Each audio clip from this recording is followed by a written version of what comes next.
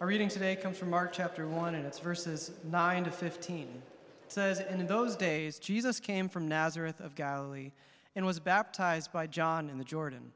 And when he came up out of the water, immediately he saw the heavens opening and the Spirit descending on him like a dove. And a voice came from heaven, 'You are my beloved Son. With you I am well pleased.' The Spirit immediately drove him out into the wilderness. And he was in the wilderness 40 days, being tempted by Satan. And he was with the wild animals, and the angels were ministering to him. Now, after John was arrested, Jesus came into Galilee, proclaiming the gospel of God, and saying, 'The time is fulfilled, and the kingdom of God is at hand. Repent and believe in the gospel.' This is the gospel of the Lord. Praise to you, O Christ." Grace and peace be unto you from God our Father and our Lord and Savior Jesus Christ. Amen. Did anyone notice what was missing today in Mark's account of the temptation of Jesus? Did you notice anything that was missing? I don't know, maybe like the actual narration of the temptation of Jesus. You know in Matthew and Luke how we get all the details about that Jesus was there in the wilderness and Satan came and tempted him, and he gives all of those things that are said and done. Mark doesn't give us any of that. We get two verses that Mark declares that Jesus was in the wilderness for 40 days and 40 nights being tempted by Satan, and there were wild animals there, and the angels came and ministered to him. Now, I wonder what you're thinking here. What am I supposed to do with this? So Jesus is out in the wilderness with a little bit of a Siegfried and Roy moment, out there with the wild animals in the midst of things.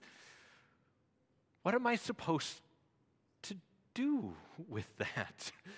We feel like there's something missing here. Isn't there something there that we are so used to? See, Mark takes something away so familiar to help drive home a bigger connection. Mark is not simply giving us a how-to of handling temptation. Just be more like Jesus. Do this, do that, and it will all work out just fine. Now, what does Mark desire? Mark desires to build a connection to what God is doing here in that ministry of Jesus. That Mark connects that baptism, that temptation, and that beginning of Jesus' ministry so tightly and so succinctly as he begins to say that immediately he was baptized, immediately he went out, and immediately he started his ministry. Mark binds these things together. But what does that mean for us? In the midst of this, where Jesus finds himself in this great and grand moment of beginning his ministry, of hearing these words of affirmation from his Father at his baptism, and then beginning that great call of faith and repentance to others, is that what is it here of this temptation in the middle? The fact is that the wilderness, that desert, that dry, dusty, dirty, desolate place that is alone and off by itself is not something that we simply go to. It is something that we all experience. That we find ourselves all in the midst of this life, wandering through this wilderness of life that is filled with all of those places, and we don't have to go far to find ourselves in our own wilderness of desolation or despair or dryness and aloneness when we begin to feel that question of why. Is that your wilderness can happen anywhere. The fact is that you may have a beautiful home with beautiful cars in the garage. You may have closets filled and rooms packed with all sorts of stuff, and yet it can feel like that wilderness of all of the bickering, all of the fighting, all of the arguing between spouses or parents and children in the midst of all of those picture-perfect suburban lifestyles. We can still feel that wilderness, of the struggle and the trials and the difficulties of life. I mean, it's the same at work. You can have a job that is desirable to many, that you may be getting all the promotions and raises and everything else, is that all of the right relationships and connections, and still feel like you are wandering in the wilderness because you hate what you do. That sure, from the outside, everything may look grand, but you know what it means to experience that very wilderness wandering. The truth is that we can be surrounded by people, we can be in a crowd and still feel all alone. We can have all sorts of good things happening in our lives and still feel depressed. We can have all sorts of things going on and yet simply find ourselves wandering in that wilderness. That the fact that Jesus finds himself now in this wilderness of testing and temptation, of trial and tribulation, that this was not a mistake. Jesus didn't simply turn left when he was supposed to go right and just like, oops, I found myself here. No, what does it say? It said the Spirit led him out into the desert where he would be tested 40 days and 40 nights. That Jesus now comes into the midst of this place that did not happen on accident. It did not happen because he lost his way. It did not happen by chance. The fact is that it was very intentional and purposeful. That the Jesus Christ who would fight our battles, the Jesus Christ who would bear our burdens, now identifies himself and goes out to that wilderness for 40 days and 40 nights, just as the Israelites wandered for 40 years. Why? Because they stubbornly disobeyed. They stubbornly went their own way. God said, go this way, and they went that way. God said, come over here, and they said, we're good where we're at. Again and again, God has worked with his chosen people to come and follow, and yet they have stubbornly refused.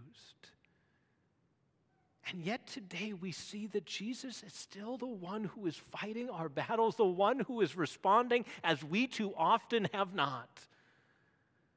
That Jesus responds with that very trust, responds with that assurance that Jesus goes where he needs to be, when he needs to be, how he needs to be. But what about us? When we find ourselves in those wildernesses of trial and temptation, of testing and problems, how well do we handle those things? How quickly do we begin to ask those questions of why is this happening, or why do I have to go through this, or why is this going on? Is that how am I going to get rid of this? And God, where are you in the midst of this?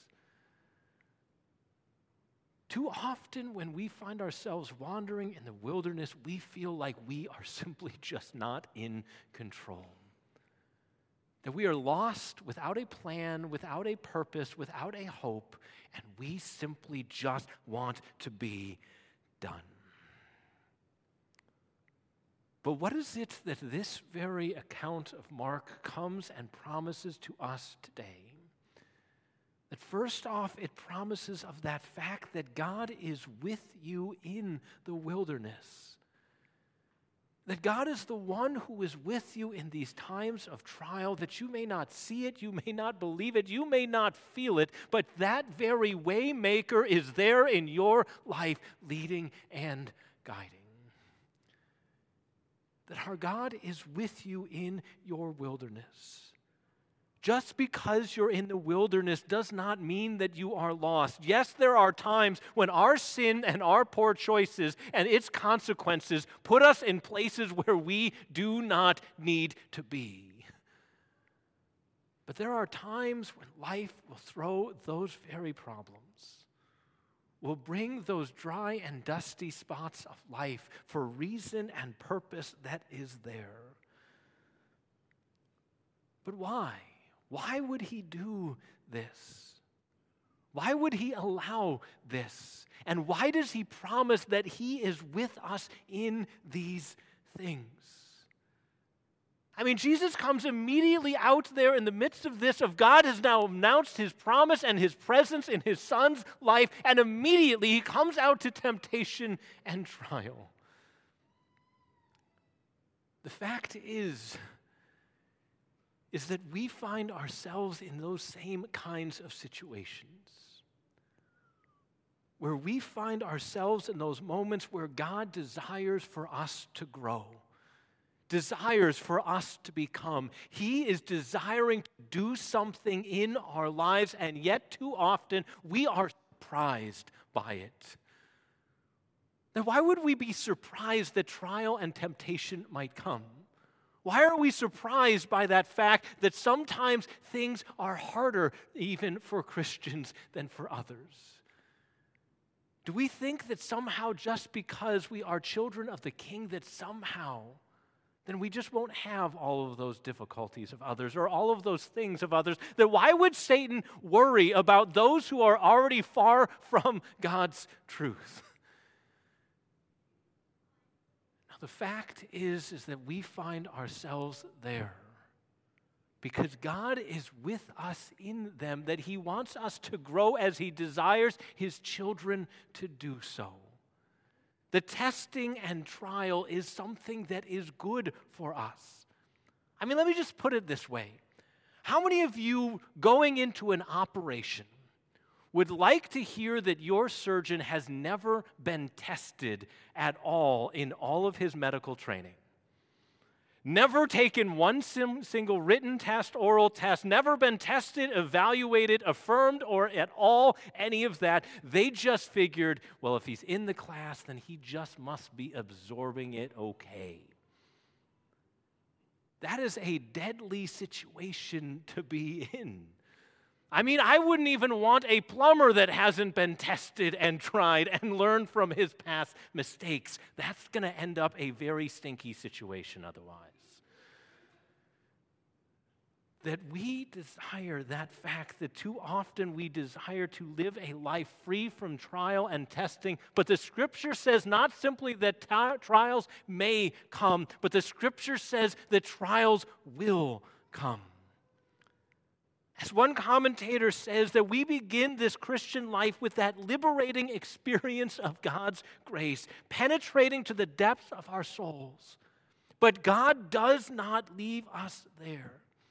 The wilderness temptation follows as surely as night follows day, that he will not leave us half-healed, excited but unchanged. That he knows that unless we are liberated at the core, we cannot stay alive. That we cannot live a new life with old values, old motives, and old attitudes. That God wants more than a foothold in the door of our hearts. That he wants the whole thing.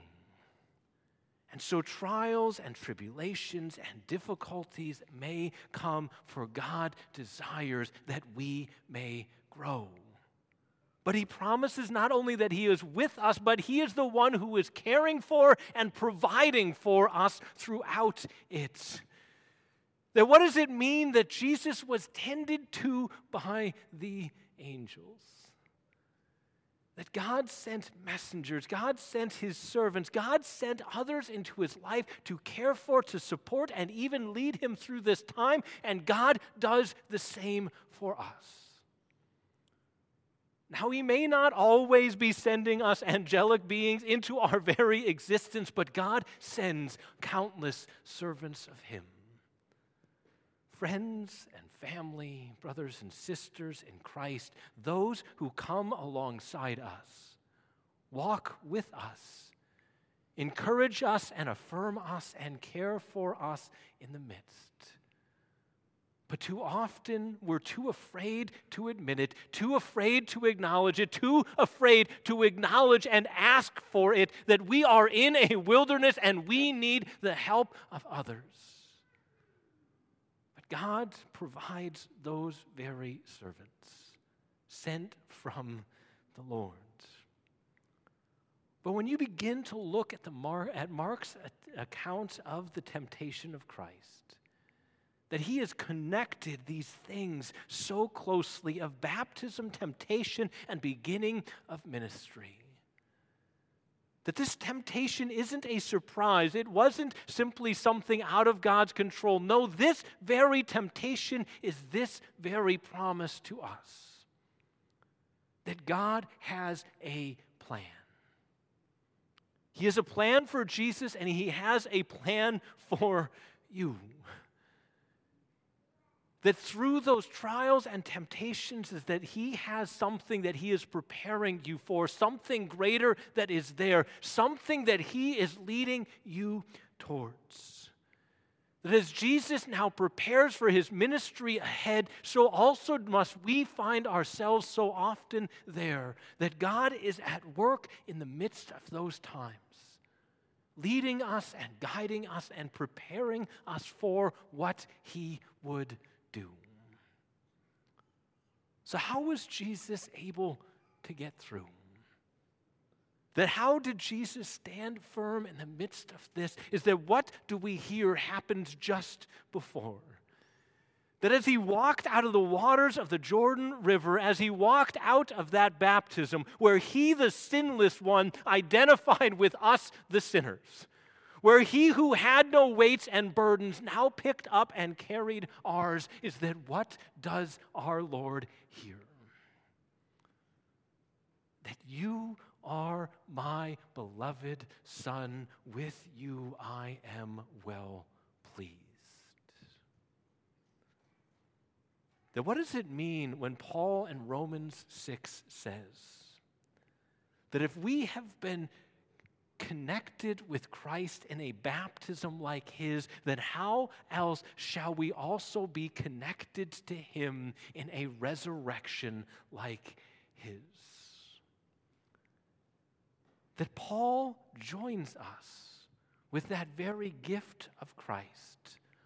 Paul connects us with that very promise that what is spoken of Jesus is spoken of us. For the very fact that in those waters of baptism, God has clothed us with a righteousness that is not ours, but a righteousness that came from him. That in those waters of baptism, we hear that very voice of God spoken over us. That you are my beloved child. You are mine. He gives us that assurance that we have no need to fear or worry. We have no reason to doubt or despair. We have no reason to worry that we are all alone in the wilderness, for he is the one who has promised that he will never leave. But how well do we remember those things? How well do we do at living in that way? See, this is how I usually like to get it across to our junior high confirmation students. How many here can tell me that you remember your birth date? You know, like that you can remember your birthday on a regular occasion? Yes. You know, how many there? You are all doing pretty well? Now, how many can remember their baptismal birthday? I see some hands, maybe not all hands. See, I was a pastor for probably about 10 or 12 years when I said, Kurt, you should probably know what day you were baptized on. You're a pastor, for goodness sake. You should probably know this. Then why didn't I know this? Why was I able, even from a young age, to know my birthday? Because we made a big deal of it. But why don't I know my baptism? Because it's something that never was made a big deal of. I mean, I was talking to our confirmation class, I think it was a year or two ago. I was confidently up there talking about this, and I said, is that I know that on May 25th of 1981, I was baptized. My wife lovingly said from the back, no, you weren't. I'm like, man. In the time of test and trial, I failed. So that I know now that on July 12th of 1981, I was baptized a child of God. But the fact is, how do we talk about our baptism?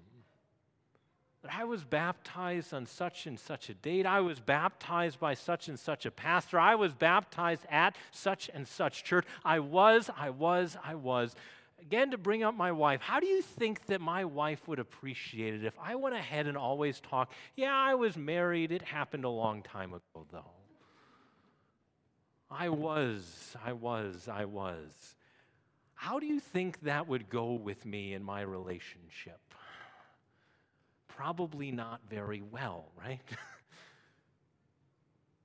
But how often do we forget that we weren't simply that we were baptized, but that we are the baptized children of God? Today and every day, we have that promise of our Lord. We have that gift of our Lord, that He is the one who declares to us in every trial and temptation that I have given you the very armor of God. Therefore, put it on. That in those waters of baptism, God has given us every gift that we need. But He calls us to remember it, to put it on and apply it to our lives, that we may stand firm in that day of trial. That may our God give you this assurance, that though you will stumble and though you will fall, though you will falter and you will sometimes get lost, the fact is that God never loses you, that He never forgets you. He never forsakes or abandons or leaves you all alone. No, He has made you His own. Then may He remind you this day and every day of that very promise that He has given, that you are His. You are His beloved. And so may that very promise give to you this day and every, that very promise of that peace of God that surpasses all understanding, that guards your hearts and your minds in Christ Jesus.